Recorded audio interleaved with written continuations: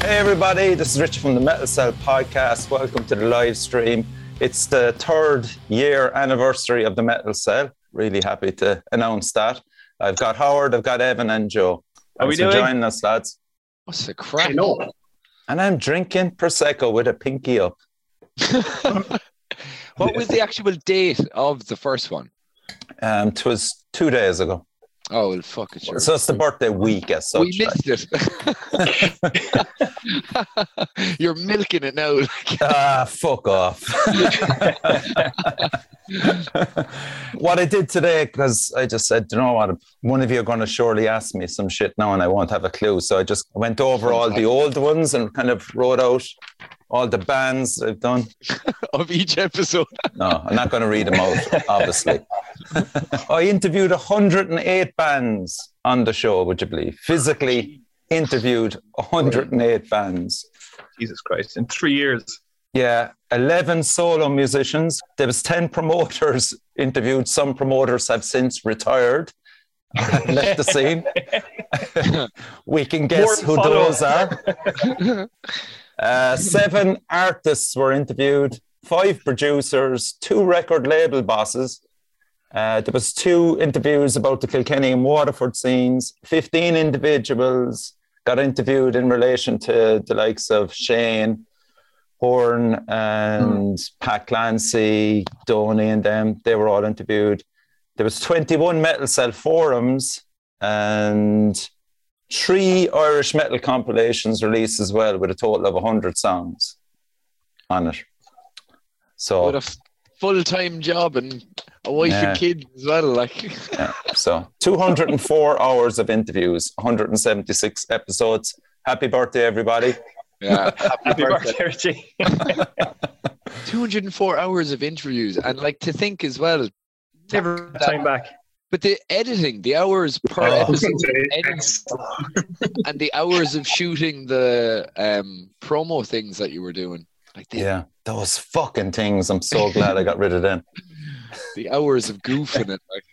I know. So on the 15th take, and you're shivering down at the beach, and there's people walking past, and you're going, "Hey, everybody, this is Rich from the Metal Cell podcast. I'm fucking broken. I am broken. I can't remember what I'm supposed to say." Who's that weird goth talking to himself? Oh, God. But look, I surrounded myself with fucking brilliant people. So that's half the reason why this show is so popular. So thanks, lads. Much appreciated. And shout out to Daniel as well, who's at Fatboy Slim in Dublin. Shout out to Fatboy Slim if you're watching. She's there on the phone going, "Oh." Yeah. Try call her in during the gig, should be jawing her eyebrows off or something, pick skin off her eyebrows with her teeth. So Evan, get a plug in there, my friend. For which thing now? For the gig this weekend, this Saturday night, for those that are out there. Yeah, we have Zora, Greystag, Z-Ren, and Astralist in Fred's. Sweet. There's tickets available. Yeah. There you can get them if you go onto the Dead Cult page, but there's over half of them. The launch that we did sold out, and classic thing where you get people on the day asking if I can just get them in for free. No, okay. I can't. If it does sell out, there's nothing I can do for you. If it doesn't, there'll be a small amount of tickets on the door. But if you're thinking about going, I'd say just save yourself the hassle and just grab a ticket. Mm-hmm. Yeah, I'm not sure which band I'm more excited to see. I'll have to lean towards Z-Ren because they've just disappeared off the scene for how many years, Howard, do you reckon? Too fucking many. They're releasing that album for the last 20 years. Yeah, I've heard some of the tracks on it, and we all have. I've heard them backwards, upside down, left and right, different stages of production. It's done. I've seen some of the proposed artwork as well. Oh no, I haven't seen that. Oh man, all we know is Chris is going to be back on stage, and I don't know how much clothes there will or will not be on that man. I guarantee it, there'll be a lot of high vis there. So whatever he's not wearing, you will see it. But sure, Howard is the man there with all the illicit pictures. I'm sure. Oh man, I've got a terabyte of information on the Cork scene. Dirty Marie. And let it be said as well, Joe straight down to Cork on a highly secretive mission. Good man. Was it 2 weeks ago now at this stage, Joe? Secret mission? Oh, drinking. Getting fucked up, I would say, Joe. I mean, Jesus Christ. Wow. We did. You drinking Prosecco. Drinking pints of Murphy's all night and then getting on with the Prosecco. Going to bed was eat a big massive piece of chocolate hash. Not on that podcast, Joe. Really? He's not lying. Condones all drug use. Yeah, it does.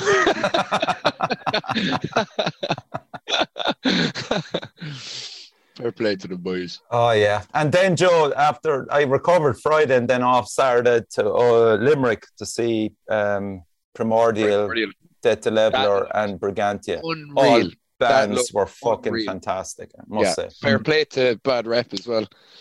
That looked absolutely... They're the fucking boys. Yeah, Bad Rep do such good fucking work. It should be said more. I know we all say it all the time, but those lads know what they're at, and fuck it, they're still at it 15 years later and going stronger than 100%. Ever. Like, even when we do the awards at the end of the year, it's like when it comes to best promoter, it's almost like it's like we're giving it like just Bad Rep. Like it has to be like you'd nearly want to give them MVP every year as well. You know? It's like we should do, but we can't. The award for best Limerick promoter. Yeah. Okay, let's get on to the business. We'll give a few shout outs anyway. Angel, thanks for joining us. Shauna, happy birthday, boyos. Okay, thank you. Alex, Dave, and Richie, what would you say was the wildest moment of the Metal Cell? Like you knew there was no going back after. The wildest moment was probably on Zoom, Angle, and it was with Con and Howard. That podcast was fucking You have amazing. no idea how long that fucking podcast took to edit. I think the interview itself was nearly 4 hours long. There was body parts produced on it. You know what the best thing is about that? I watched that episode when I started work, so it was like, I think I started watching it like 7:30 in the morning, and I messaged Howard Con being like, I've never wanted a fucking pint more at 7 o'clock in the morning than watching the two of them. But it went like this. It was like, oh yeah. Oh, there was threats made and everything. Oh my God. Con went through a bottle of whiskey and you did too. Like. Yeah, bottle and a half. Yeah, I think that was actually my favourite. I can't remember it, but I remember enjoying it. I watched it 3 times. Like I can't actually revisit it, obviously, because it took like 5 hours to fucking edit the thing. If anyone hasn't seen that, do yourself a favour. Don't put it on now. Put it on after this. Oh my God! Yeah, that's it. That's one of the legendary ones, actually. That you need to have been there for, and the whole thing was on Zoom, which is bizarre. That's the way it is for everyone to view whenever they want. Yeah. Yep. Forever and ever and ever. Okay, so I sent you 5 tracks. Let's move on. First track is Repent by Expedition. I'll just give you a brief outline about the band. Expedition was originally formed in October 2020. So they're more or less a new band by Caoimhín Boyle, vocals and rhythm guitar, and Ewan on drums. And it was basically formed out of boredom over COVID. During that time, Caoimhín and Owen wrote 2 songs before enrolling Ruben Kavanagh, Owen's brother, as lead guitarist. Over the course of lockdown at the start of 2021, as the music scene was all but ceased in operation, the trio wrote more songs, one of which including Within the Shadows. In the summer of 2021, the band has secured Oisin O'Brien as the bass player. Oisin will come up later as well. I'm nearly sure it's the same guy. And the band decided on its name, Expedition. More recently, the band played in Fibber McGee's Dublin, always a good thing, and they were selected to partake in Bloodstock's Metal to the Masses.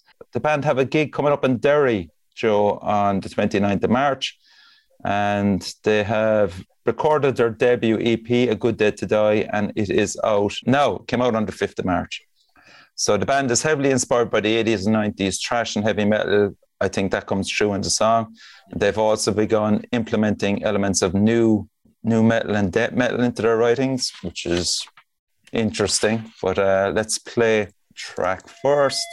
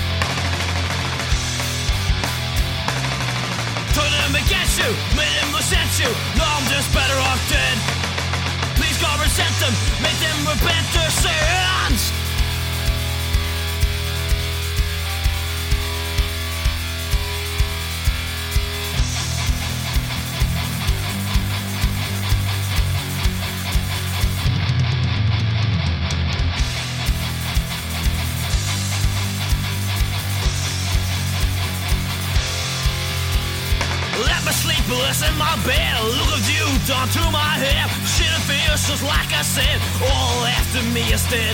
I know what to choose for me to win or to lose. I don't have a lot of time, so here it is, say goodbye.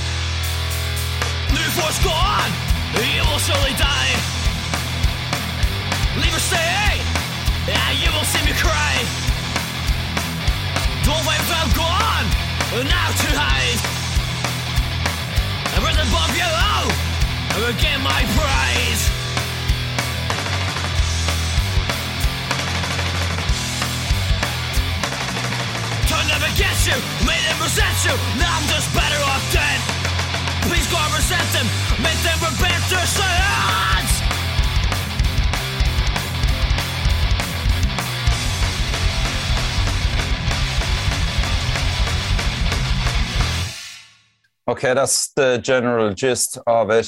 Joe, over to you. We'll start off with my fellow trash mate. Trashers. Yeah, this must be the first band from that part of the country that we've kind of, like, has there been a band from Donegal on before for demos, has there? Maybe there has. I don't think so, being truthful. Either, no. But yeah, like pretty good. Obviously, first demo, first recording and stuff. And I think a lot of the demos and first recordings that we've heard on here have had a lot of studio chicanery going on, you know, like programmed drums or fixer-uppering. Like, and this kind of sounds like the opposite of this. This sounds like an old-fashioned first demo, you know, like where the guitars are playing super fast and the drummer's like playing as fast as he can, kind of thing. But yeah, like kind of like it's cool to see like a new generation of people doing that kind of thing, and just more of that from Ireland is always a good thing in my opinion. So yeah, did you get a Megadeth vibe off the vocals? Yeah, like a little bit. Like that was one of the things that kind of stuck out to me, like because I think in thrash a lot of the time the drums and the guitar can kind of fit a bit of a formula, really, you know. But like the vocals were cool. You can really hear though that they're all at the start of their journey, you know, trying to find out what sort of vocalist the guy actually is, you know. So you start off just trying to sound like Dave Mustaine from Donegal, like, you know, but that's fine right, too. You know? Yeah. So potential, yeah. Yeah, definitely. And like, you know, I think they should just keep on doing things the way they're doing it instead of pretending that they're, you know, fucking, you know, Exodus style studio musicians where it sounds totally perfect. They're better off just be warts and all, and you'll fix all the problems. Whereas if everything sounds really fucking processed and fixed up, then you're going to be like, wait a minute, we are brilliant actually. No need to fucking do any work at all. Like, you know. Some brilliant advice there. Evan? Yeah, I felt there was kind of like a power trip vibe to a lot of the riffs. Again, what I have down here is that like the production of it and just the performance of it does like paint it with like we're a new band brush. Do you know what I mean? Which they are, but like there was some parts in it, again, like what Joe is saying, the drummer's trying to play as fast as he can. It's, you know, maybe if they just spent a little bit more time just tightening things up, but actual songwriting and ability between them all, it's definitely there. You know, like they're able to write songs. They have the ability there. For a first, like, it sounds like more of a demo, than like we'll say a proper EP release. But and I'll just put it out there because it's so raw, and that's my taking it was so raw that maybe that's actually a good thing these days, because as Joe said, everything is overproduced to fucking death. You know what? I 100% agree with you, but there's a difference between a raw sound and playing something tight. Do you know what I mean? Like the over-processed, especially with drums, like, you know, the over-processed, like picture perfect thing, I think is overdone and it kind of saturates everything. Yeah. But you could have that raw sound just from tone and feel rather than people just say, oh no, it's raw, when you're really trying to say is like, oh yeah, we just banged it out, like, do you know what I mean? But there is a huge potential for that being like a first release. They like the main thing there is their actual songwriting and, you know, their arrangement of everything. They absolutely have it. So I think it's inevitable that they will come out with some absolutely amazing tunes. I have good faith in them. Wow, it's great news, man. Howard? Yeah, I didn't like it at all. If being honest, you know, I don't mean to be hard on anybody, but it kind of reminded me of Megadeth covering Saint Anger or something. And I know the lads are talking about a raw sound, but Evan is right there. Like, you can sound raw, but this sounded, it sounds like you're listening to band at the beginning of their journey where they're learning their craft a little bit and are developing towards a demo. But I think what you're capturing here is them developing towards a demo. They should probably keep that to themselves for now, maybe, and work on themselves a little bit in terms of, it's really sloppy. It's really hard to listen to. Yeah, not for me, but that's not to say there's not potential there. Just, you know, wait till there's a bit more potential realised before releasing something. That'd be my advice. Yeah, I'd agree with that. And is that probably to their detriment that they can release stuff now because it's so easy to get it out there? Yeah, and if you want to take that on? the constant struggle really is just because you can doesn't mean you should, you know? Yeah, absolutely. And like I get this all the time, like doing demos with bands and stuff like that, where it's a demo until they walk out of the studio, and then it's a single or an EP, And like I don't know, I always thought that like to be a single, it had to be a 7-inch or something, or to be an EP, it had to be like kind of an in between album kind of release or something. Whereas I think there is a thing like where people will say it's going to look way more professional if we say this is an EP or this is a single when it's actually just a demo, and in this case, a first demo, Yeah. Okay, cool. It's very easy to hide behind the word raw, and I think it happens a bit too much. Do you know what I mean? It's a bit of a crutch for not performing. I think it is. Like there's a rawness that comes like with the aggression in some things, but shoddy production's. Yeah, but I'm guessing these lads are very young as well. Oh no, absolutely. Which is what we're saying is like there's a lot of potential there. It definitely is. I'm glad you pointed that out. 100%. Yeah. I agree. Yeah. Well, it's probably actually worth mentioning as well that like it is probably one of those parts of the world, unless you know someone who has a good home studio setup, like there isn't a whole bunch of like metal bands or studios or anything up there. So probably is a bit of a fend for yourself kind of vibe, Mm. Okay, cool. Track 2, right? It's Idiots Marked is the name of the song by White Room Nightmare. So it's Paul Anketel. I hope I'm pronouncing that right. Anketel. So he named the project after a recurring childhood nightmare to exorcise the songs from his head that had been hanging around there for years. So he said he was brought up in the town of Antrim in Northern Ireland, and at the age of 4, his ongoing love for rock and metal music began after an exposure of his cousin's record collection. So he bought his first single, Rock and Roll Ain't Noise Pollution by AC/DC. That's weird, man. That was actually one of my first singles I bought as well. So growing up, he always wanted to play drums, but never got the opportunity until his late teens.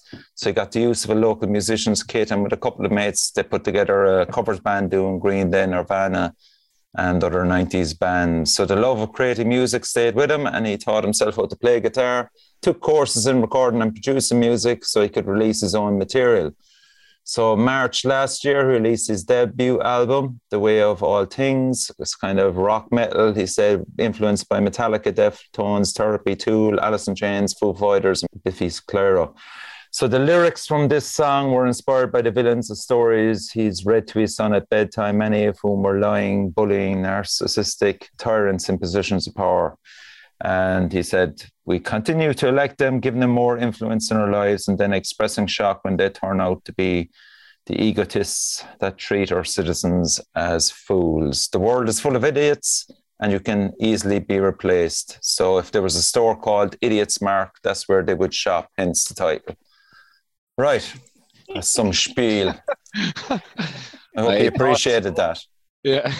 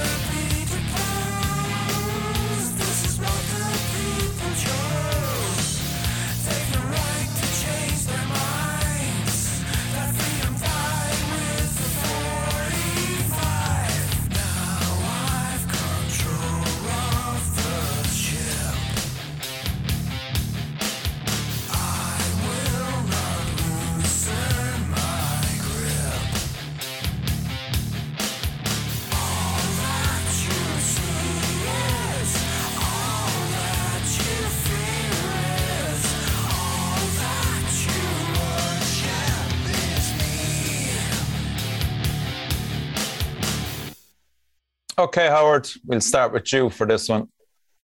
Yeah, there's bits of that I enjoyed. There was a band here in Cork about maybe 20 years ago at this stage called Queen Kong, and it reminds me very much of them. They were like a three-piece kind of avant-garde type thing. But the vocals reminded me a little bit like Ghost to a certain extent, and a bit of COC in the guitarist there. But I think the vocals are probably the best and worst thing about it. You know, it's just it's kind of cool, but like there's just something. It feels like there's a kind of a hesitation in the voice as well. I don't know. There's bits I love and bits I hate. It's kind of floating there in the middle somewhere, but definitely more interesting than the first track anyway, for sure.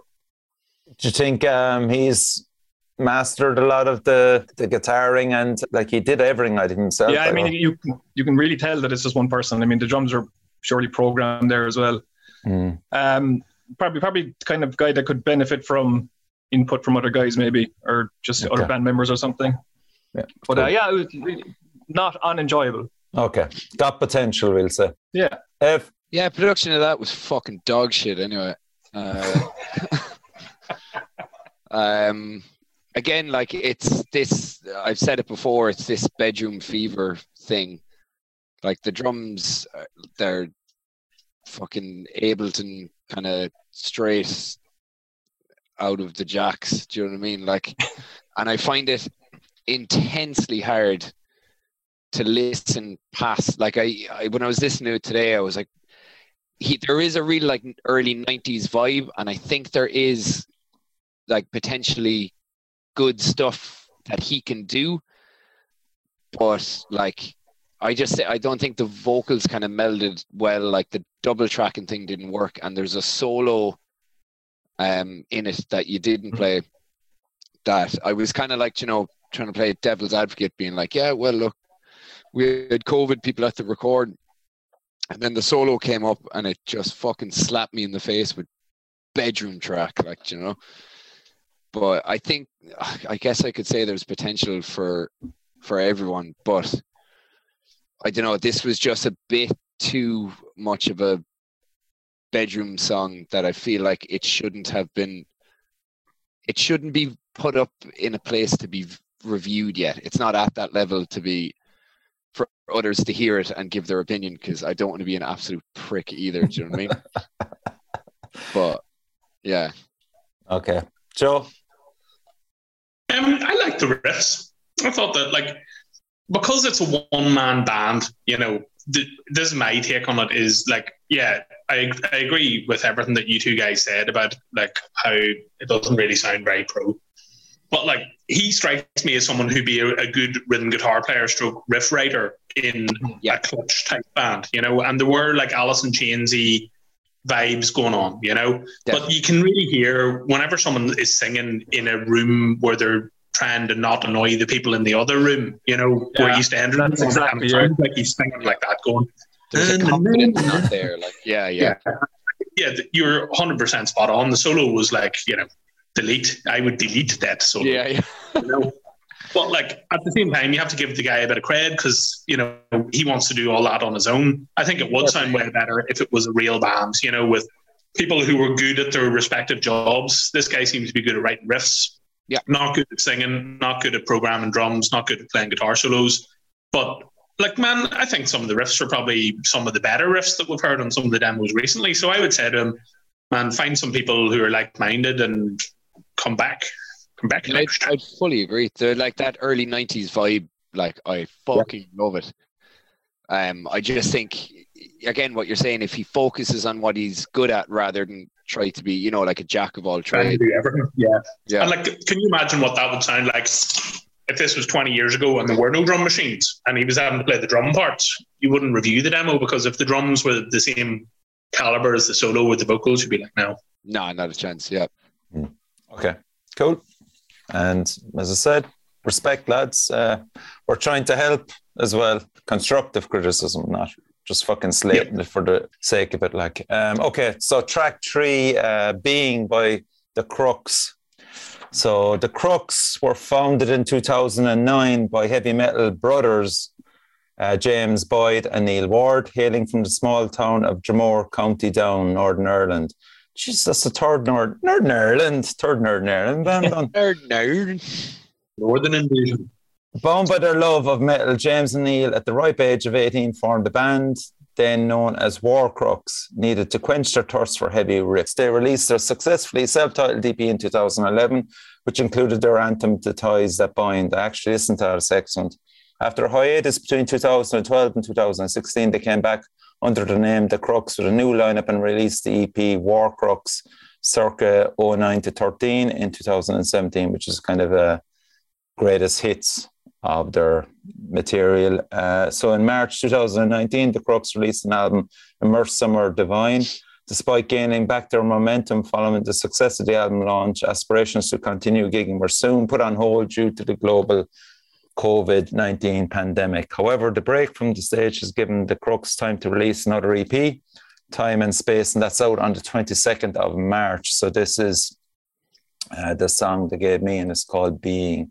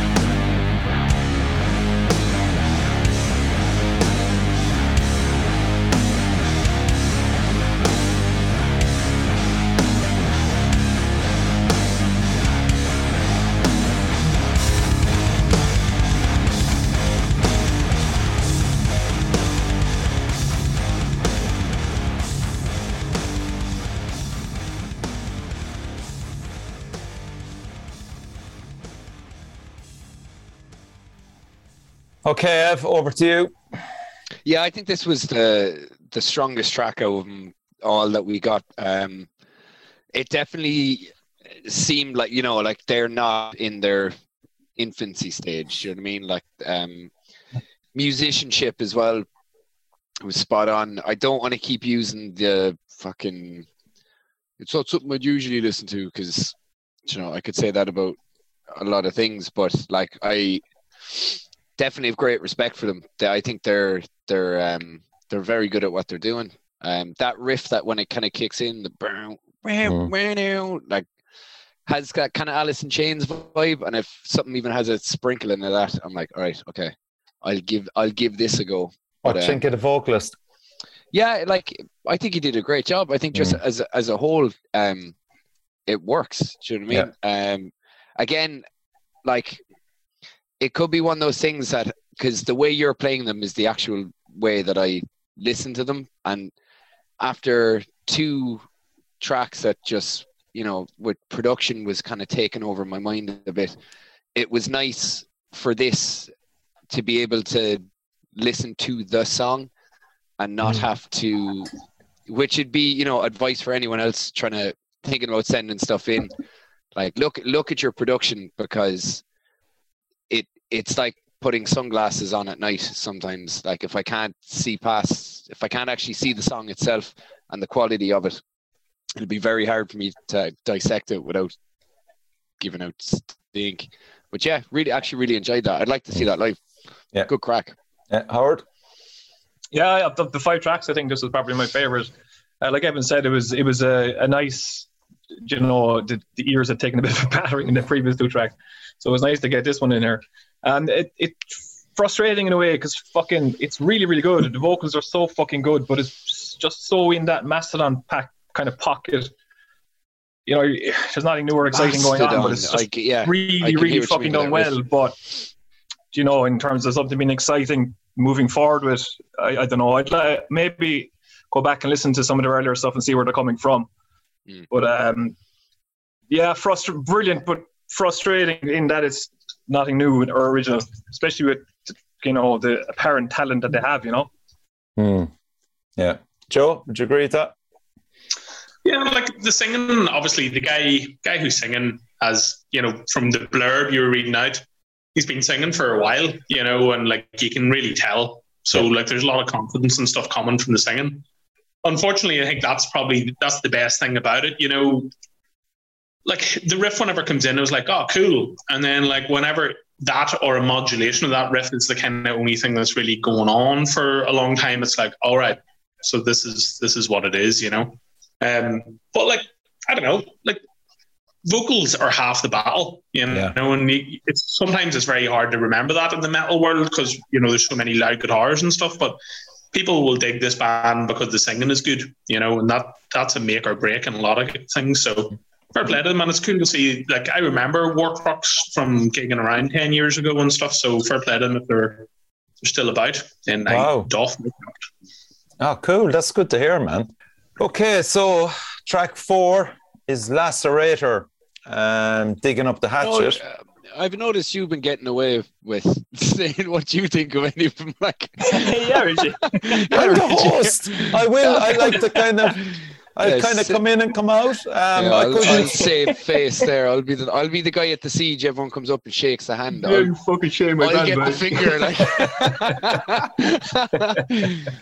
I'm gonna come in if you're very harsh or very not. But I mean, anyway. So it's called Lacerator, digging up the hatchet. It's Eamon that sent this track in. It's their debut single. They recorded it back in September at Track Mix Studios. Shout out again to Michael Richards. I will get him on the show. The idea behind it is our first release was to get a shorter song out that had some serious Boy Thomas, give someone a kick in the face as a way to announce our revival. They felt it with this track, and the showcased their aggressive style, and it also had some hooks to get themselves planted into the listener's head. From the opening, Let's Go, it's really just supposed to be a non-stop ride until the end without any downtime. Our influences are mainly the Bay Area bands, the Teutonic Thrashers, and the likes of Overkill, Artillery, Sepultura. They're hoping to get to record more material soon. COVID put the stops on that, and Jeff from Strangers with Guns is doing the guitar in it. Oisin, as I said, I think it's the same dude from Expedition, first band. Yeah, I'm nearly sure it's the same dude that's doing bass in both of them. And Lachlan is on drums, so we'll give it a listen. As I said, this is Lacerator digging up the hatchet. Let's go!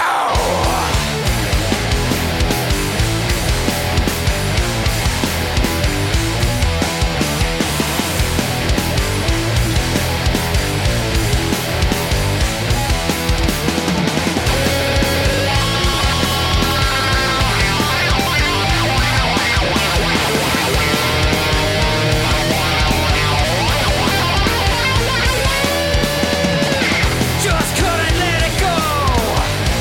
Maybe you thought I'd never know. I was gonna let it slide.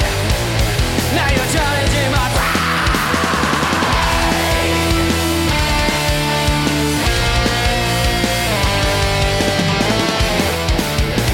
I'm digging up the hatchet to bury in your head. This one ain't down until one of us is dead.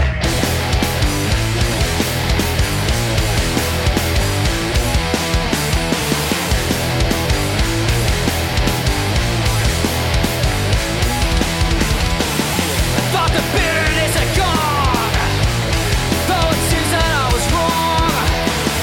Still you sing the same old song. Time your two won't last for long.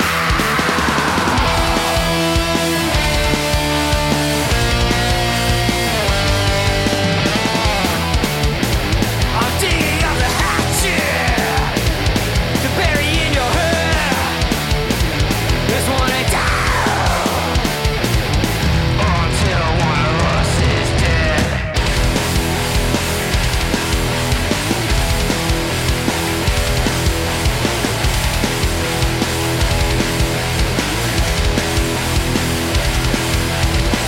Dig it up, dig it up, dig it up, dig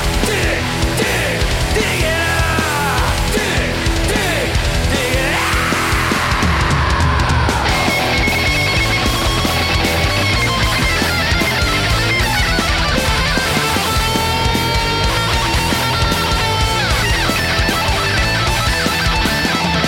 We knew it went this way. No matter what you try and say, you can't let it die. I don't know why. Since you got my hands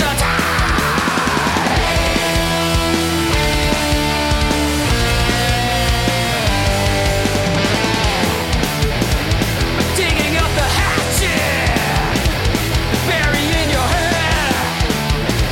Now this was down because you're fucking dead.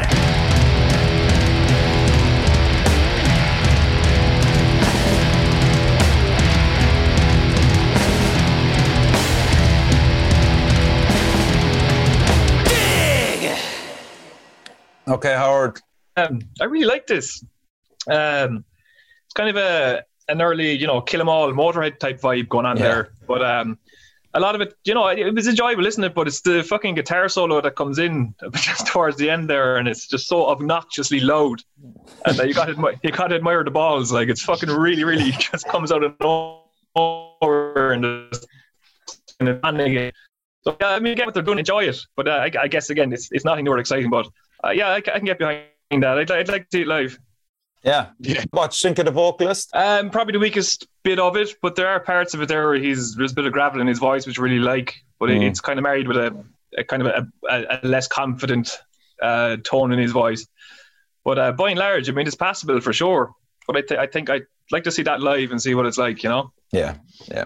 Okay, Joe? Yeah, like you can definitely hear the black and roll kind of midnight vibe off some of it, which is sort of super, super in Doog at the moment. The only thing that kind of annoyed me, a lot of songs where there's like a super fast beat, it's like always being broken up by cymbal crashes in every single repetition of the riff, and the riff is like so, as you were saying, Howard, like it's not on a Motorhead album or Kill 'Em All, but it sounds very like one of those riffs, so I think like it would definitely benefit from the production on the first demo. You know, if it sounded the same as the first demo, it would probably suit them way more. You know, fuck, so annoyed by whatever that little vocal effect at the end of the chorus, like, you know, the speaking into the phone noise, or like, that sounded shit, like, you know. But fair play to them. Like, the world needs more thrash bands, so onward, my Christian soldiers. Evan, it's Jeff from fucking Strangers with Guns, man, doing the riffs. I didn't know that, and like that was in the email as well. Was it? Mm-hmm. Didn't even, and I fucking read every other one. I just for some reason didn't want to read that one because Jeff was in it. I just instantly just went over it. But yeah, I actually thought that was really good. Just straight up fun thrash. Like that's like I can't really. Like what else really do I need to say? Like production, I think was great. I think it actually suited it very well. That solo as well. Like the first time I heard that solo, I was just like, it kind of just lays out being like, all right, this is what it is. As in, like, if I'm going to delve too far into this, I'm like, it's just balls to the wall thrash. That's, you know, yeah. Just drinking beer, listening to it. Like, And Jeff isn't fucking renowned for his solos. I must let it be known. Is like, that you actually know, Jeff do the solo now? Yeah, it is, man. I mean, like you listen to Strangers with Guns, and like he is fucking brilliant at riffs. And yeah, so I think he was like kind of put under the cosh to produce a solo for that song, man. And what you're all saying is he fucking nailed it. Like, oh, he definitely nailed that fucking. And he'll be buzzing with that. I think he got his balls out for that one. I'd say, do you know what he did? Is like, right, I have to get in the mood for this, and he just got in a hot tub, got like women in bikinis, and just like a fucking hat with 2 beers on the side, and he's like, plug me in. Like, this is amazing. I don't even play guitar. It's just the volume swelling. It's just like he's not hiding anything at all. No, that's it. It's like just be as ignorant as physically possible. Yeah. Okay, yeah, that solo was the equivalent of a middle finger, really. Yeah. So track 5, right, is Lilith by Devilsome. They're a bit of an old strange entity insofar as I don't know much about them, but young Joseph in the corner who's smiling away like a prom queen. Like a prom queen at a funeral. Yeah. So it's Garrett Kidd, and he's a pal of Joe's, and they've been working on Devilsome. I saw the video. The video was fucking class. Video was incredible. The hair floating in the wind, man. It was amazing, amazing to see, you know. So fill us in on Devilsome before I play it. So, like, I have an evil basement studio that, like, I do Gamma Bomb demos and, like, help out the kids around the town with. But my mate Garth is, like, an ex-wrestler type guy, and he's always been into kind of Danzig and stuff like that, and he wanted to do a demo, so I gave him a hand, and then the demo turned into the video, and here we are.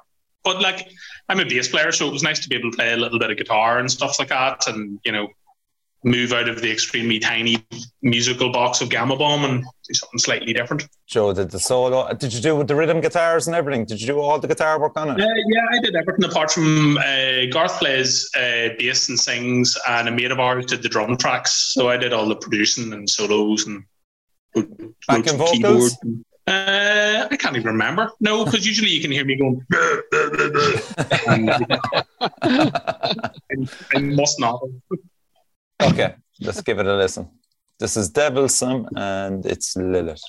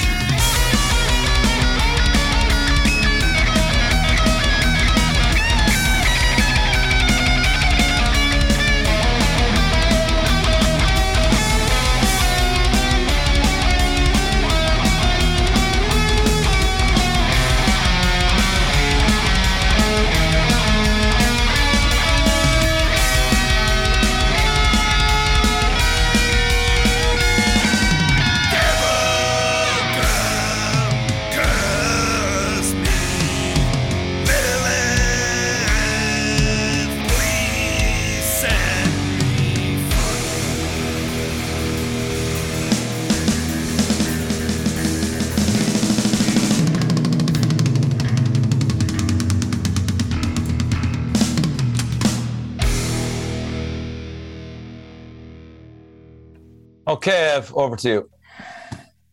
The first thing I'd say to anybody is watch the video. This fiend, like, where the fuck did he come from? I just have to Old meet him. school Like, man of war, I'd say. man, the second I saw him, I was like, this, like, he's done it for me straight away. I'm like, this lad is, when you said, like, oh, he used to be a professional wrestler, in my head I was like, I knew he didn't have a normal fucking job. Like, he's huge.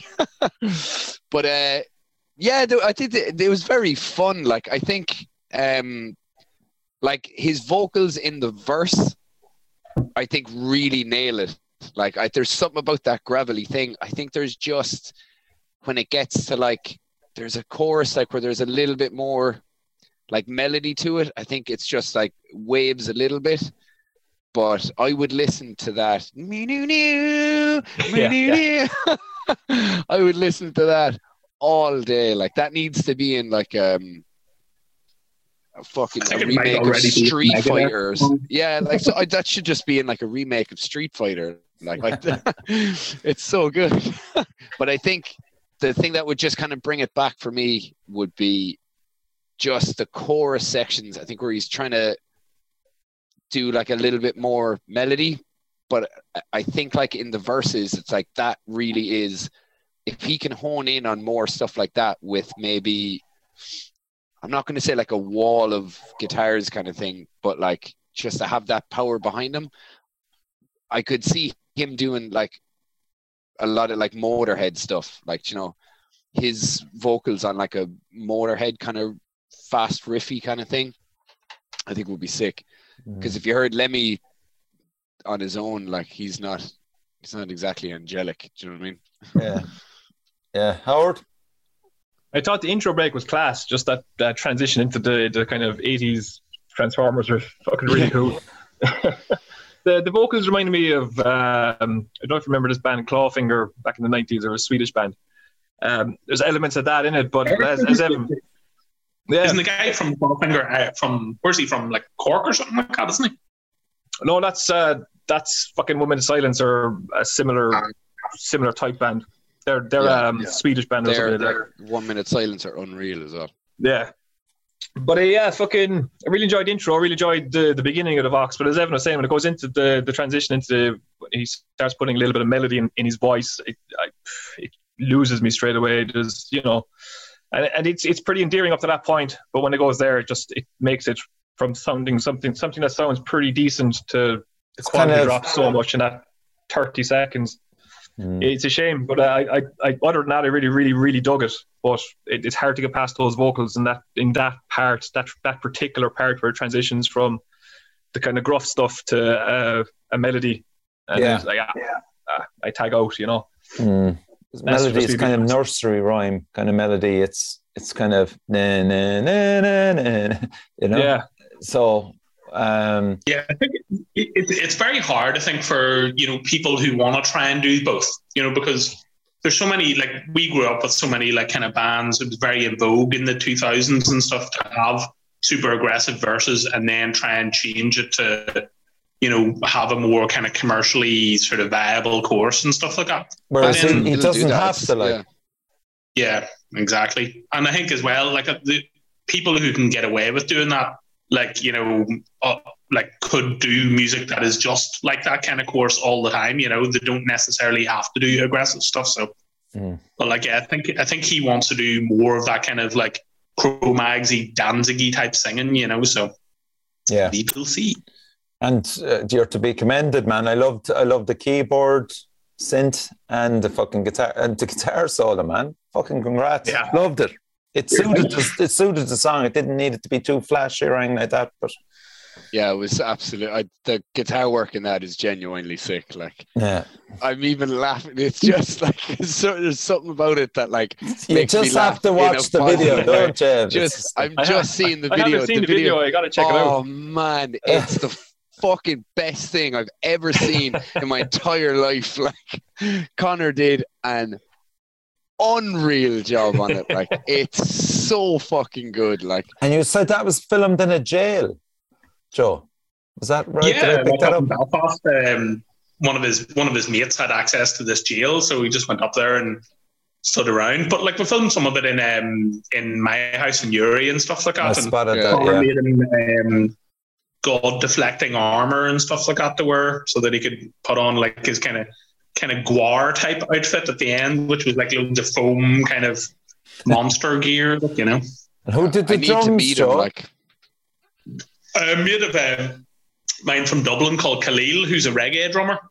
So like he kind of brought a bit of a different kind of vibe to it, which was that's pretty nice cool, because yeah. like I think in the demo we'd done like lots of double kicks and insane rolls and stuff, and this guy sort of just brought it back to the basics a little bit, which kind of suited, you know. Mm. Yeah. You So know. do you think there will be more from Devilsome? Yeah, like I think he wants to, you know, the guy like spent a lot of time wrestling, and he like runs a Jeet Kune Do kind of like school and does all that kind of stuff. So I don't think it's like these other bands where he wants to, you know, headline Bloodstock one day kind of thing. But this is his outlet. So I think he's just going to keep on doing demos and stuff. So this time next year you'll be like, these vocals have got worse. How is that possible? But he got bigger. Like, Yeah. Okay, lads, thanks for reviewing all them. That's great. We move on to the main topic of the night, and it's bands that have done great or shite side projects. great So- or shite. Let me go and get a bevy here. Yeah, Do, you're boy. going to need one. Showing my Great notes from or shite. Said Donegal. Better off. Well, Joe's gone. Let's do a few shout outs. There was a lyric in it that said you'd be better off dead, and I was thinking, yeah, I would.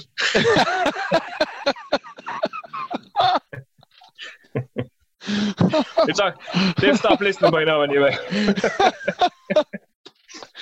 Oh, Okay, as I said, side projects, the good and the bad and the it's a ugly. physical description. Yeah. Like, can we include Metallica with Lou Reed and Lulu? Like, that is just the worst. We could do a full podcast on that if And you that, want. like, but like, can that be acknowledged as? Does If that look, fall into the Metallica- reams of that, Metallica got enough attention over the years. They don't need any Joe? more. Nah. It's fucking horrific. Anyway, we'll start. Joe, did you try to fucking enjoy it to some degree? I did not. Like, and I think if Lou Reed hadn't been on that album, I think I might have enjoyed it. Like, I like the kind of mid-paced load and reload era Metallica riffs, and like that Lulu album is just completely jam-packed with it, like, you know. But I don't know, it's just awful, really, isn't it? Like, there's nothing good about any of it. There's no good drums or no good anything, really. It's just upsetting. But does it fall into the realms of what we're going to talk about tonight? I don't think it does. Like, I don't think it does. No. No, that's a collaboration, man. yeah, it is a Yeah. collaboration. That's the difference. Yeah. Okay, I'm going to start it off anyway, and it's one of our own homegrown bands. Well, we'll say Mick Carey, man. He's with Death Collector. Yeah, sick. Oh, man. yeah. Absolutely brilliant release. 12 minutes of such class, old school death metal there with Andy Kieran from Ashen Crown and Lee Cummings and Mick Carey of Zellicult. So I'm going to kickstart it off with In Style. So big shout out to the lads, and massive release, lads. And they're getting fucking serious credit for it as well, which is great to see. Yeah, they deserve Deservedly. fucking sick. Joe, let's go with you, man. Give us one. Good, bad, or ugly, or okay. So I'm gonna go with good one here. So Firebird. Anybody ever listen to them? Ah, man. Fucking Bill Steer. Bill Steer, Yeah. Carcass. Yeah. Bill Steer broke Fucking up great Carcass. band. Great Yeah, band. He wanted to do this band, and like basically, it's a kind of throwback to, I don't know, like Howard, would you say like it is 70s rock, isn't it? Like, you know, Yeah, it's like a heavy Leonard Skinner or something. It is, It's- yeah. but like really, really, really impressive. And I don't know, like I grew up, I wasn't really a big fan of Carcass and stuff like that because we were such 80s children. So whenever this came out in the late 90s, I freaking loved it. and I couldn't. I went to go and see them in Belfast in the Limelight, and there was like 3 other people there. Like, I was like, yeah, they did a run of shows in Ireland, and there was just 10, 15 people at the fucking gigs. This was like 3 years in a row as well. Jesus, and they were fucking really? amazing. Like, yeah, they played like the Phoenix there on the docks one time. What? You're shitting Must have me. been 15 people at it. Like, Krushkin once or twice, Fred's maybe a couple of times, but I must have seen him maybe 5-6 times in that period. yeah. And I wouldn't be a fan of Carcass. I didn't even know Bill Steer was related to Carcass. I just saw Firebird randomly one night in fucking Cork, and it was just like, Jesus Christ, this is awesome. So fucking good. Yeah. Yeah, really good. And like, I guess the whole thing is it's hard. It's a hard transfer because a lot of the Carcass fans were not on for taking that trip into Fleur's, you know, Fu Manchu. Yeah. And that was probably the downfall of the band. Really, they couldn't get the attention, which is nuts because you would think that someone who's as big as Bill Steer in the metal community would automatically have a following no matter what the fuck he was doing, but that's not always the case, you know. Yeah, I think they were so far out with Carcass to go the other way, and I admire him completely for doing it. And I mean, he's such a fucking great guitarist. Unbelievable. But I think what happened to them is they stuck to that metal circle, I guess, in terms of the gigs they were playing and the places they were going to, and they were much better than that. They were much more broader than that, you know. Yeah. To be honest, Howard, I would say that they were probably way ahead of their time. If they had arrived the same time as bands like Airborne and Blackberry Smoke and all that sort of stuff, there probably would have been more of a love for 70s stuff. But I guess the late 90s, you could see them. You could see them going on support a tour with AC/DC or something. You know, they're that fucking good. Totally. Okay, that's a great one, Howard. Oh man, I've got so many. The good, the bad, and the ugly is the blueprint of tonight. Well, the good is Scott Kelly from Neurosis. And this new band that they've gotten out at the moment called Absent and Body, with the drummer from Sepultura and the vocalist from Amenra is playing bass in it, and the guitarist is playing from Amenra is playing as well. How the fuck did I miss this? What are they called? It only dropped in the Absent and Body, they're called. Absent and Body. No idea. Go on, describe it to us. They're just a fantastic band. It's exactly what you would expect. It's a collaboration between Sepultura, Neurosis, and Amenra. Fucking hell. It's everything it wants. It's incredibly intense. Incredibly intense band to be in. I'd imagine they're not exactly like the most fun guys to be in a band with. But I think Scott Kelly's, after doing so many different side projects at this point, it's hard to pick out one that would be, my favorite or anything like that. But this is new, and it's just got elements to it that I fucking really love. It sounds really, really fucking essential in these times or something. I don't know. It's a real breath of fresh air. Damn, completely missed that. Is it an EP, an album? Where does it's an EP? If you go onto YouTube, you'll see it. There's a video up there. There's plenty of articles after dropping the last couple of months about them. Fucking great stuff, and it's exactly what you'd expect. You got Igor Cavalier on drums there, and for fuck's sake, I mean. Absolutely. He was a special talent, Okay, Ev? Yeah, if we're going good, bad, ugly, I'll do... What will I start on? Well, I'll good, mad season. Like... Yeah. What do you mean, meh? No, I'm saying, yeah, it's a good one. Oh, right. I was like, well. Well. I have one that I tried to, scour for, one that I was like, no one's going to pick this. It's a super group. Well, so is Mad Season. But did anyone ever see that TV show? Is it Democracy? Yeah, Democracy. I have it down in my fucking notes.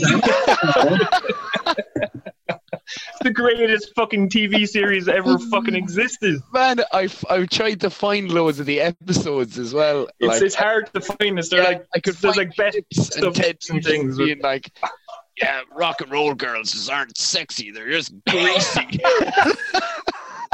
You got Ted Nugent fucking Sebastian Bach, Oh Evan my Seinfeld God. from Biohazard, and fucking Scott Ian from Anthrax. Yeah, And they just live in a mansion. Yeah, I didn't recognize the name, but I know the series. And John Bonham's son is in there. Fucking, he goes on tour the first day with Yes. Yeah, that's it. He leaves. He He comes back. just leaves straight away. Like. But there's one scene where it's like your man Evan from Biohazard is trying to show Sean Ted Nugent. a Biohazard tune, and it's just like, and then there's a way, and like Ted Nugent's just sitting back there with his fucking cowboy cap, and he's like, yeah, I can do that. He just doesn't get it, but he's like, yeah. Oh, it's so fucking good, man. So here, best shows ever. Did they do an EP or did they do like original tunes? Like I can't Yeah, remember. They did a single. They dropped a single. And was it And fucking, the artwork for it is like, yeah, the artwork is like them on this like fake dollar bill. Like democracy. It's so But fucking. the best, I think one of the best things was it was like you can hear they looked on stage what they sounded like, just 5 lads from different areas of life that refused to cooperate. Yeah. So you have like fucking Scotty Oh my and like gosh. Evan maybe looking like thrash kind of hardcore. Sebastian Bach oiled up to fuck. Leather fucking pants. Yeah, leather pants. Ted Nugent, just Ted Nugent. That's all you're getting. And then like fucking what's his name? John Bonham's son, Jason Bonham, was it? Yeah, Yeah. he's the only one keeping it together. He's just fucking seeing this as a gig. Do you know what I mean? Like, I don't even think he knew their fucking names. He didn't even catch all their names. It's Like, fucking amazing. Watch I'm it. in and out. A savage animal. He went to call Savage the band animal. Savage Animal. Savage Animal. Yeah, I got the best name ever. Savage Animal. Nah, it's definitely better than Democracy anyway. Oh yeah, that's a great fucking one. I've totally forgot that. That was sure like reality TV. Yeah.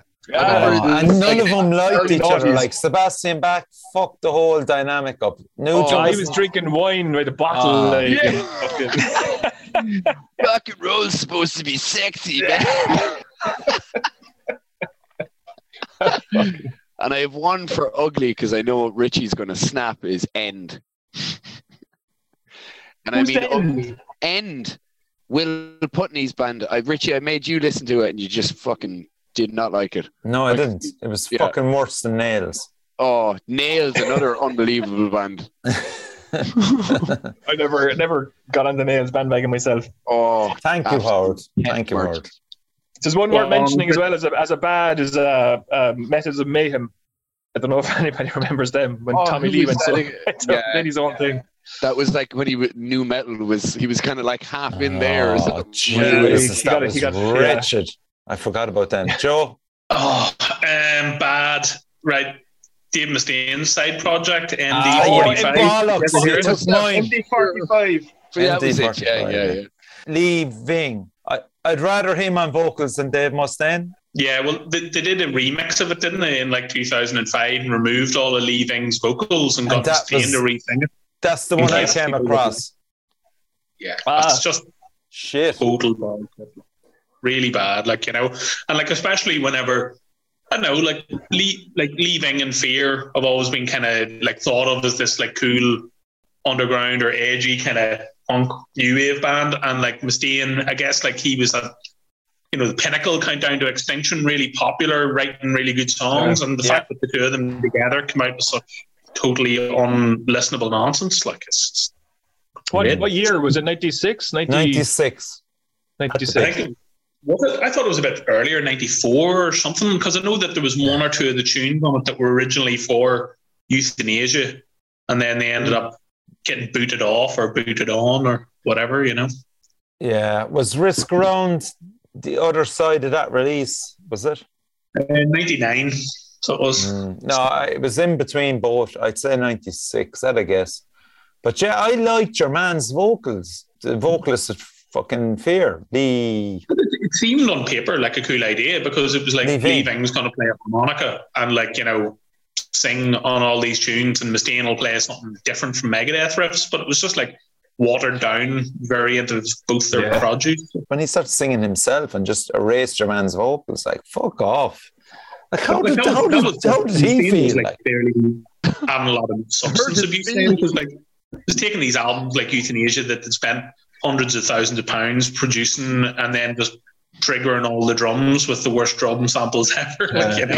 And he did it to every single Megadeth album over the course of one. But didn't your man join Megadeth after that, didn't he? Jimmy DeGracio. Yeah. Yeah. He did indeed. So he did benefit out of it, must he? Just send shit. Yeah, it's a great example of a shit fucking. Yeah, I don't think anybody benefits from MD45. I have a real shitty one. I don't know. I'm going to class it as side project because I want to talk about it. Do you know Corey Taylor, CMFT, Corey motherfucking Taylor? Oh my Have you heard? God. It's kind of a solo thing, but it's not. He has members, and it's fucking piss. Muck. Oh my God! It's like, who the fuck let your dad on the internet? Like, what the fuck is going on? I haven't heard this at all. Is it? It's like Stone Sour for people that got that, like, when they got married, danced. Their first song was Five Finger Death Punch. Do you know what I mean? Like, oh Christ. What were they called? CMFT. So Corey fucking said Taylor. That. Yeah. Fucking dickhead. Right. Yeah, I'll tag out there. I'm just going to read out some comments there. Bulbous Gut said he saw Firebird live in Dublin. They were great. Wayne said that Firebird show in Limelight was on my birthday. It was a cracking show. So Dave Longan said Mutoid Man was the most fun I had finding a band in ages, though. It's a crack. Bad Killer Be Killed. Yeah, I agree with that. No, I don't. I like them. Felt like a band being dragged in a dozen directions at once without making an actual choice. Ugly, every ambient side project thrown on the Bandcamp and immediately forgotten, mine included. Eamon from Lacerator just wanted to thank you all for taking the time to review the track. Thanks a million for bigging up Jeff Solos too. Been trying to convince him for ages. He bigged it up himself. He fucking put his balls out, and he's well able to shred like that. It'll make it easier for him to do more in future. Brilliant. CMFT is one of the worst songs ever written. Corey's rapping is absolutely horrific. Oh, it's absolutely. It's like your drunk dad at a fucking birthday party being like, "I'm still cool. I'm still cool." Okay, Mark Russell says, "I'm still trying to convince myself that Corey Taylor thing is a piss take and him trolling the word. Can't get my head around it otherwise." Cool. Okay. My favourite one, there's a few of them, but Nail Bomb has to be one of the best ones ever. Who was in Nail Bomb apart from there's only two, Max and Alex from Fudge Tunnel. Fudge Tunnel, yeah. Point blank, man. Unfucking real. It was a huge album back in the 90s. It was not like that was one of those. Point blank, yeah. Everyone fucking had it on cassette or fucking CD. Even down to the fucking cover. You knew what you were getting. Even if you didn't know about Nail Bomb, you picked up the it's cover. It's almost onomatopoeia, that cover. Like, you know what I mean? It's like, this is what it sounds like. And it was such a shock. And I don't think back in 1994, there was a lot of collaborations going on. And I think Max, to his eternal credit, because I would be critical of him in a lot of ways as well, but to his eternal credit, he got it right with fucking Nail Bomb. Man, that was fucking class. I remember the time it came out. I mean, I was listening to bands like Prong and Prong Fear Factory. Class, Fear Factory were just starting to kind of break through a little bit as well. And there was a sort of, and Rammstein as well, actually. Yeah, there was a sort of industrial wave of metal that started coming through. And then Nail Bomb dropped in, and it was just like Godflesh. It was a different shift in dynamic altogether again. It was fucking really cool. They played a couple of gigs as well, didn't they? They played Dynamo 95, I think it was. That's the one to watch.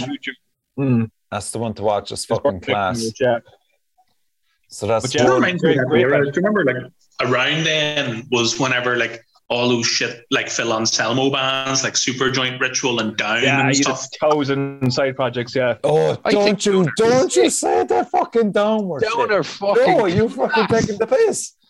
They were the next ones. that was good. Down, I wouldn't see Down as a side project at all. I mean, to me, they just seem like their own entity. In its own but right, it is a side project. And well, it's his main band now. Well, no, he does blackmail stuff. No, Down is a side project, man. That has to come into fucking side project. Yeah, no, Down is 100% a side project. Yeah. And it's fake. It was definitely the best of all that group, anyway, for sure. Yeah, he had the black But metal what stuff. about this one for side project so good that the original band fucking were destroyed by its goodness? Brutal Truth. Brutal Truth. Yeah, Brutal Truth. Nuclear Assault effectively broke up after fucking Dan Liker left and went on to great things with Brutal Truth, and invented a fucking genre of music, like that sort of that grindy stuff that they were doing was fucking way ahead of its time, We were still, myself and Evan were still fucking fawning over Down, Joe. Yeah. Fucking curveballed us there, But yeah, The first two Down releases are incredible. I mean, I have both of them there in vinyl, and I listen to them every other fucking week, Yeah. But anything afterwards was the Purple EP, and there was Down 3. But and you've got Corrosion of Conformity, you've got Crowbar, you've got fucking Jimmy Bower from I Hate God, and Phil Lynn jumping in from Pantera.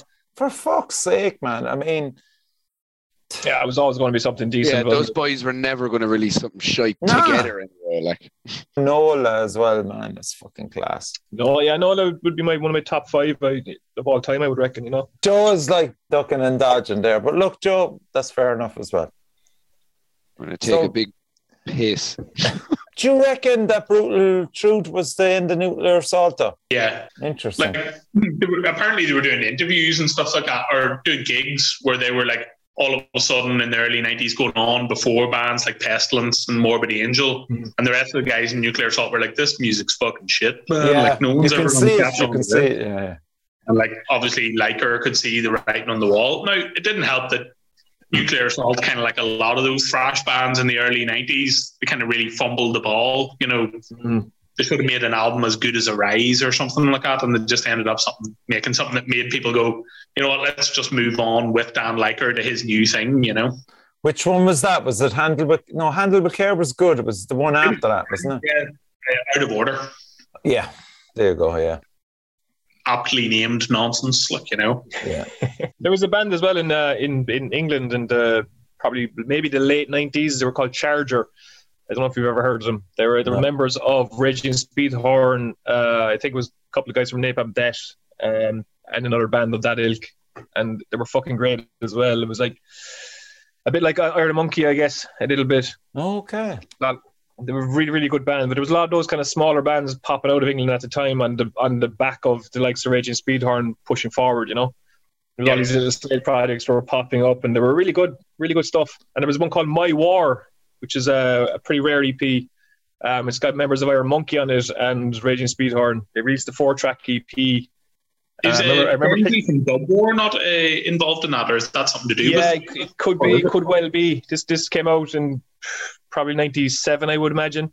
And it got no press, it got no reviews or anything like that. It never really took off, but it still has that 4-track EP. I remember picking it up in HMV at the time. Just, I saw the cover of it. My War reminded me of the fucking Henry Rollins and Black Flag and things like that. So I said, I'll try this out. And fuck, it was really, really good.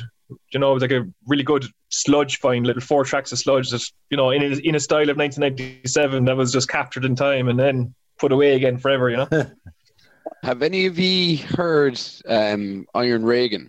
Yes, of course. Iron Reagan, no. Oh, class. man. They're who is it? It's Municipal Waste. Yeah. Singer and bassist from Municipal Waste. Man, they're so fucking good. They're their own. They really are their own thing. But it's what was it like? Trash hardcore. Yeah, it is. Yeah, trash hardcore. Yeah. It's more hardcore. I don't think it really has that same super fast stuff that you saw in loads of Municipal Waste or whatever. But man, they could have nearly went on and done their own thing. I think if Municipal Waste had stopped and Iron Reagan had just went on, people would have been like, "Yeah, it's okay. This is fine. Yeah, I'm good." Hands with up this. in this room. Who has seen Iron Reagan live? I don't know, maybe. Brutal Assault, man. I saw him. I'd say it was unreal. Yeah. Great band, man. Great band. That's the fucking. Kind of like, do you remember in the 80s, Suicidal Tendencies had like a fucking. They had like a side project called No Mercy, and it was just basically the same guys from Suicidal Tendencies, but they had a different name. And What were they called, Joe? No Mercy. No, No never Mercy. came across them. I thought you were going to say They one of brought out my picks there, which is Infectus Grooves. Yep. Oh, Infectus Grooves. I feel like the entire, like Mutoid Man, Converge, Cave In, like they're all just nearly at one stage the same fucking rotating band members. You know what I mean? Like, except the Converge and what's her name? Is it Chelsea Wolf? The thing Chelsea they did Wolf with I saw them live, man. Yeah, They were it's fucking excellent. shite. Man, I they thought were it was excellent fucking live. amazing. I thought it was fucking shite. Oh man, they did a show in Roadburn in 2016, and they did like the kind of acoustic version of it. I guess I'm not really 100% familiar with the format, but there was the Blood Moon Converge gig, and then there was these guys kind of collaborating. So guys from Neurosis coming on stage and different players and things like that, and it was fucking amazing. It was just engaging for an hour and 15 minutes. It was really, really cool. Yeah, the first single I heard. No, they were class, man. They supported Ministry, Chelsea Wolf, and I listened to them on Spotify. Chelsea Wolf on her own is great, but the Chelsea Wolf and Converge thing is shite. Oh, okay. Yeah, on their own, it's great. It's like, mixing two of your favorite foods that just shouldn't be mixed. Yeah. Okay, Aidan Williams shouted in big lie, Alex Kolnick's rap tune. We've all fucking seen that. It was fucking class, man. It was brilliant. Red Corcoran, best thing Max did after Sepultura Fact, which is Nail Bomb. Cannabis Corpse are great too. Yeah, that's your man from Municipal Waste as well, isn't he? He's in. Oh no, they're from Iron Regan, isn't it? Yeah, Regan, whatever. Fuck me. I think Infectious Grooves are fucking class, man. The bass players, Joe, hello? Rob on fucking bass in that album is absolutely fucking jaw-dropping. Yep, he sure is. But like he was on Suicidal Tendencies, the one before that as well, the one before Lights Camera, whatever it was that had triple delay and stuff. How Will I Laugh Tomorrow? Yeah. What a fucking bass player. Yeah, easily fucking but it's weird. That's the shit thing about Metallica. Like I love nowadays Metallica in a lot of respects, but like I think that since Cliff Burton died, they've just been all like, let's just turn the bass down here, and if you like, no one's allowed to have their bass sound like Geezer Butler anymore. Those days are over. I feel your pain, Joe. What about Howard? I thought you'd have a Tomahawk. Oh yeah, but look, Mike Patton alone. If you're going to talk about side projects, there's a wealth of fucking information and directions and rabbit holes. Talk to me about Tomahawk since the for Magna Pena covered a Tomahawk song. We did. God, it's a covered. Brilliant. Hey, come here. A fucking amazing version of it. Thanks, Richie. We put a lot of effort into it. That means you didn't fucking do a thing. We'll see it live. You'll see it live soon because we definitely remember how to play it. Mike Patton, fucking. I would not look at Tomahawk as a side project really. I think it was his main band for quite some time. Sure, man, the Jesus Lizard was in him and fucking Helmet. Yeah, that's collaboration again, I think. Fair enough. Okay. As an entity, I think Tomahawk a kind of standalone group. He did stuff with Dillinger Escape Plan as well at the beginning of their journey, just fucking amazing. Lovage, I'd maybe look at Lovage as a side project. That was fucking amazing. I forget the girl's name, but he did a collaboration with this lady, and it's like 12 tracks of music to make love to your old lady by.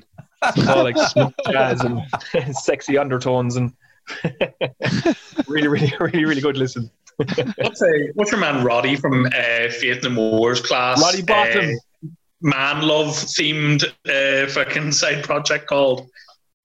He's in Bruguera as well. That fucking Mexican Yeah. metal band. I think that could be Lovage. That you're thinking of. Could be. Dead Crosser class as well. Speaking of Dead Cross, another. That would be a good shout for a side project. Yeah. Dave Lombardo, Mike Patton. Who else? Your man from The Locust, who also has about 500 other side projects. Like, this is the thing where, like, there's some people that just have 50 bands. Like, Dave Cross is a great call. Dave Grohl would be another guy, and Phil Alessandro, of course. Forgot about them. This is the thing. It's like what you were saying earlier, Joe, about like, is there any band that like the side project took off? First thing I thought of was like Foo Fighters, but it's I wouldn't be a side project because would you say the same about Queens of the Stone Age? Queens of the Stone Age, yeah. I think Maynard James Keenan, like Pucifer and what's that other band? Perfect Circle and so on. I had that written down, yeah. But they very much became their own things as well. I think so. Pucifer are fantastic, actually. Really enjoyed that band. And the biggest example of all those has to be Audioslave. That's true. But they didn't get the rage. Like, well, they're not on that legendary status. Like, I thought they were fucking class, man. Audioslave. They were class. What, Joe? Their music was shite, was it not? No. Fuck off, man. The first album? No fucking way. It reminds me of like same as Velvet Revolver. It's like just like if you couldn't afford the copyright to use one of those fucking Velvet Revolver. Oh Christ. Well, that riff what's the riff? The Velvet Revolver riff. Good riff. Right through me.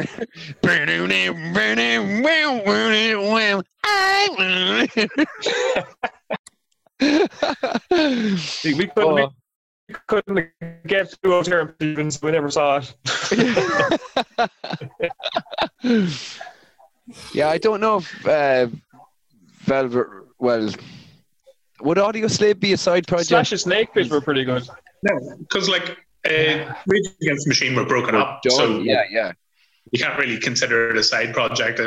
Like a supergroup is whenever like a load of people get together. Where a side project, it has to be like while the band. It's like because obviously don't do fuck all, but like they were still active whenever he did Perfect Circle, right? Yeah. Like, I mean, Chris Cornell was still active with Soundgarden. Yeah, but were Soundgarden active when that started, really? Yeah, not really. Soundgarden broke up in '97 and didn't get back together until after Audioslave broke up. Yeah. You're so smart, Joe. He just solo project at the time. It was like a pop fucking thing. You smoke the joints, you get the knowledge. That's it. Yeah. Okay, fair enough. Stormtroopers of Death. Yeah. Oh, Speak English or Die. Speak English or Die has to be one of the best fucking trash releases. Yeah, what are you fucking shaking your head, Joe? No, you disagree? I'm shaking my head and like, it's in agreement. You just have your monitor sideways. Like, Jesus Christ, I thought he was knocking Stormtroopers of Dead. Has he got inside information on this shit or what? God, he never played on it. They're big poo-poo heads. I'm not a fan of it at all. I'm not a fan. Of what? Stormtroopers of Dead? Stormtroopers of Dead. Yeah. Howard, where are you living now? You fucking drive up there now and fucking bust through your windows and hang you by the fucking ankles. Turnstile. I don't know if they were a side project, right? Because they all have like 10 bands. No. Turnstile? No. Yeah. They're not. They can't be. The drummer from Turnstile... No, the singer from Turnstile was the drummer in Trapped Under Ice, and they also have like other bands, but they're not great. But technically, Turnstile was a side project at one stage. But I mean, all they do is play music, so like nothing's a side project. Turnstile is a full-time project now, man. It absolutely is. But they have Angel Dust as well. But Turnstile are better though. Yeah, I'm going to call out Kill or Be Killed because one of the boys fucking slated them there. I thought they were class. The first album was excellent. So that's with Max Cavalera, Greg out of Gilmore's Escape Plan, and Troy Sanders out of Mastodon, and Ben out of Converge. The first album is excellent. There was that band Kush as well, I think they were called, Deftones and Cypress Hill. What? Was it Kush? Something Missed like that. one. It was like kind of in the late 90s, they were toying with a few things. I think they did a bit of a demo. You know, it wasn't very good, apparently. I've never heard it myself. Is shit. But yeah, it was Cypress Hill and Deftones in 98, 99, I guess, just when Deftones were taken off at that time. There was a few different... And the guy from Fear Factory, the bass player, Christian Oldble. Wobbly. Mr. Wobbly. I'm going to give a shout out to Al Jorgensen with Revolting Cox. Revolting Cox, man. Do You Think I'm Sexy has to be one of my all-time top 10 favorite singles ever. Like, oh, the damned things. That was it.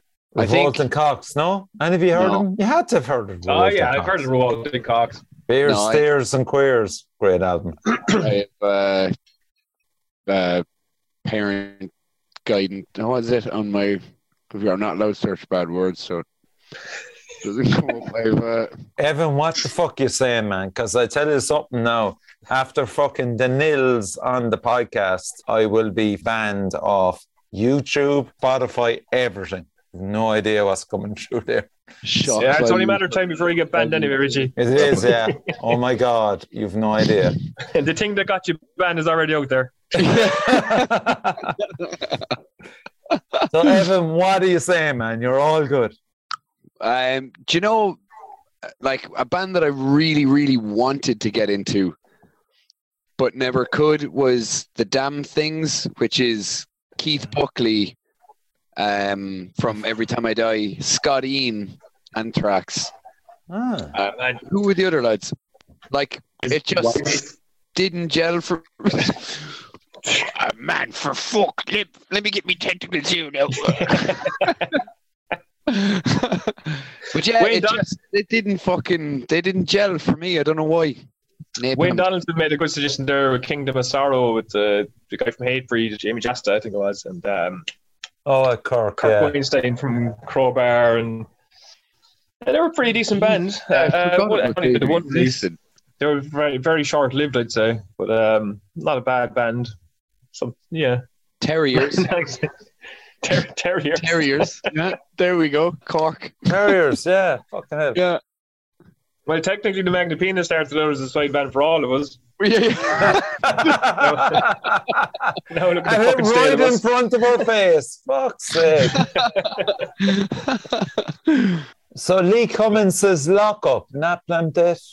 So Lock Up must be a supergroup. I don't know anything about these. Yeah, what do you call him? Nick Barker from all those bands, Gojira and everything. That's his sort of side project. Look.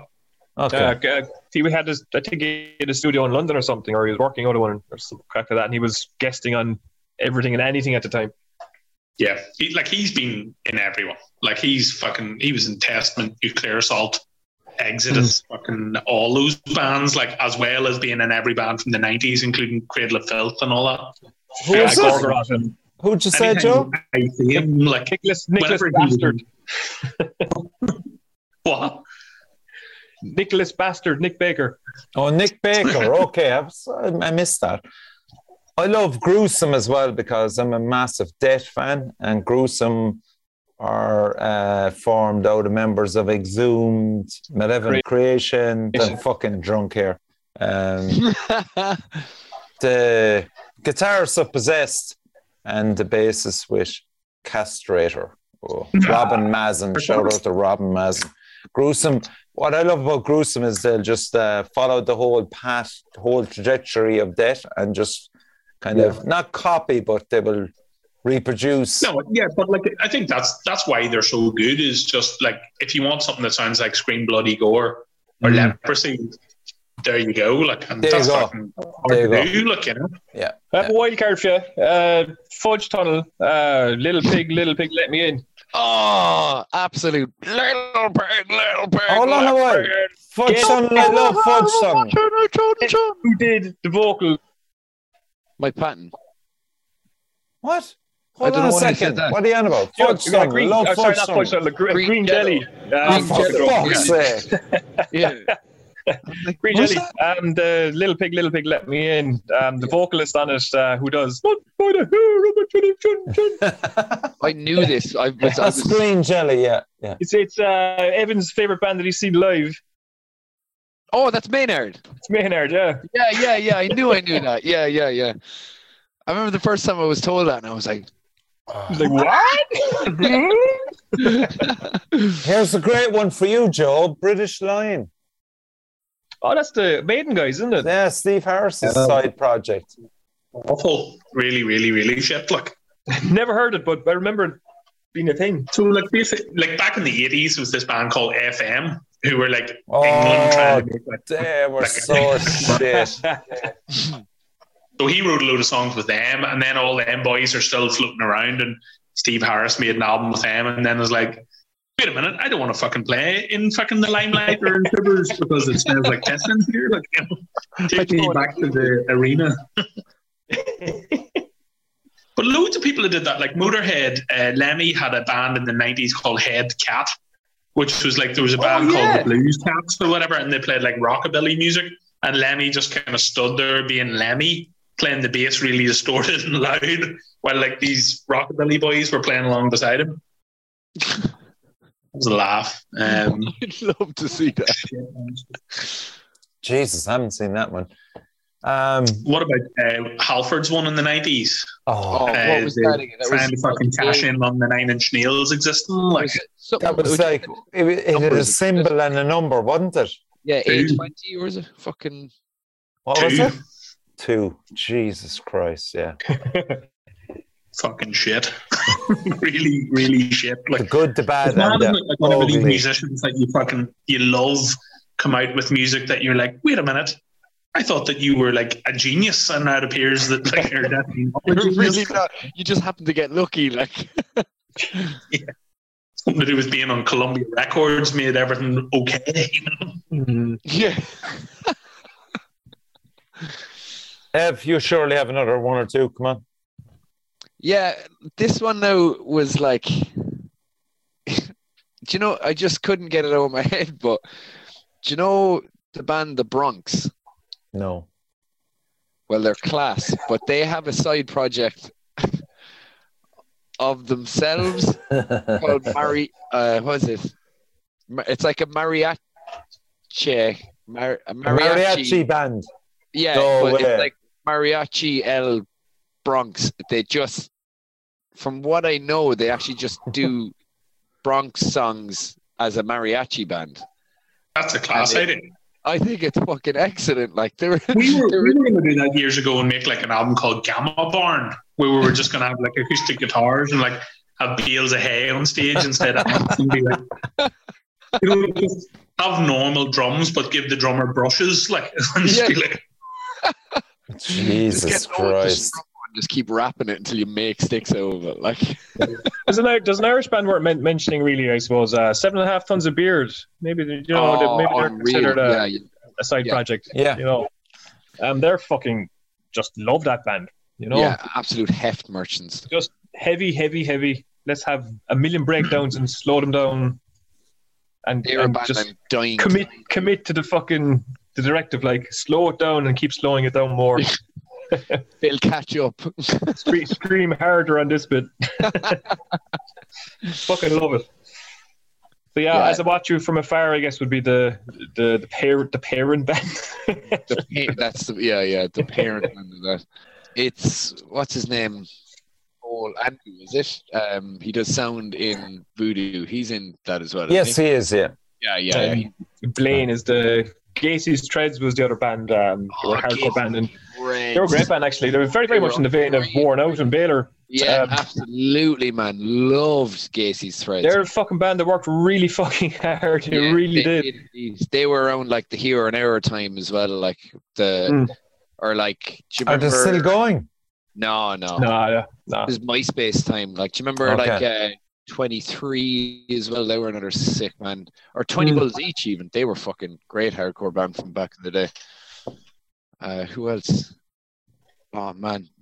We should actually do a full podcast on like MySpace era. Let's do a MySpace podcast. Absolutely. It's about time we should.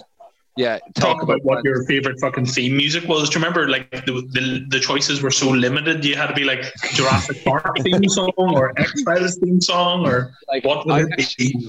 Fully understand why Facebook and Instagram all have the same just block color. Everything's this, because when they let us do whatever we wanted. Oh yeah, you got the codes to the I figured out background of the fucking website. Like, you could do whatever the fuck you wanted with a little bit of knowledge, and it was insane. Just figuring things out, and people had fucking glitter everywhere, and had like three different. If you clicked on the button, the fucking thing exploded. Yeah, and then there was your one on the bubbles where she just keeps falling. Like, sit and play that for hours on my own website. Like, it was all aboard the MySpace train. Follow me, and you get 100,000 followers. And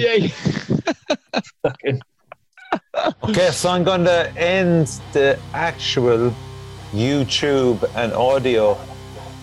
The evidence, the evidence. So we're going to continue on Facebook, right? We're going to continue on Facebook, but thanks to Joe, Howard, and Evan for joining us on the 3rd year anniversary of the Metal Cell podcast. God bless the show. God bless. Happy birthday to everyone, especially me. And thanks to you, Richie. Thank you to fucking for the last 3 years. In fairness to you, man, it's been a bit of an injection of life into everybody. It's been fun. Fucking times that it's been a lot of fun. 100%. I hope we see another 3 years. I hope we're celebrating 10 years in 7 years' time. Evan will be steering the fucking Starship Enterprise at that stage. I will be as fucking, what's his name, Alan from I just want Evan to visit me in the old folks' home, you know. In my flip-flops, and as Joe said, in linen suit. Yeah, after I take over, I'll do like a Where Are They Now episode on you. Now that the groundwork was done by these people, I get to revel.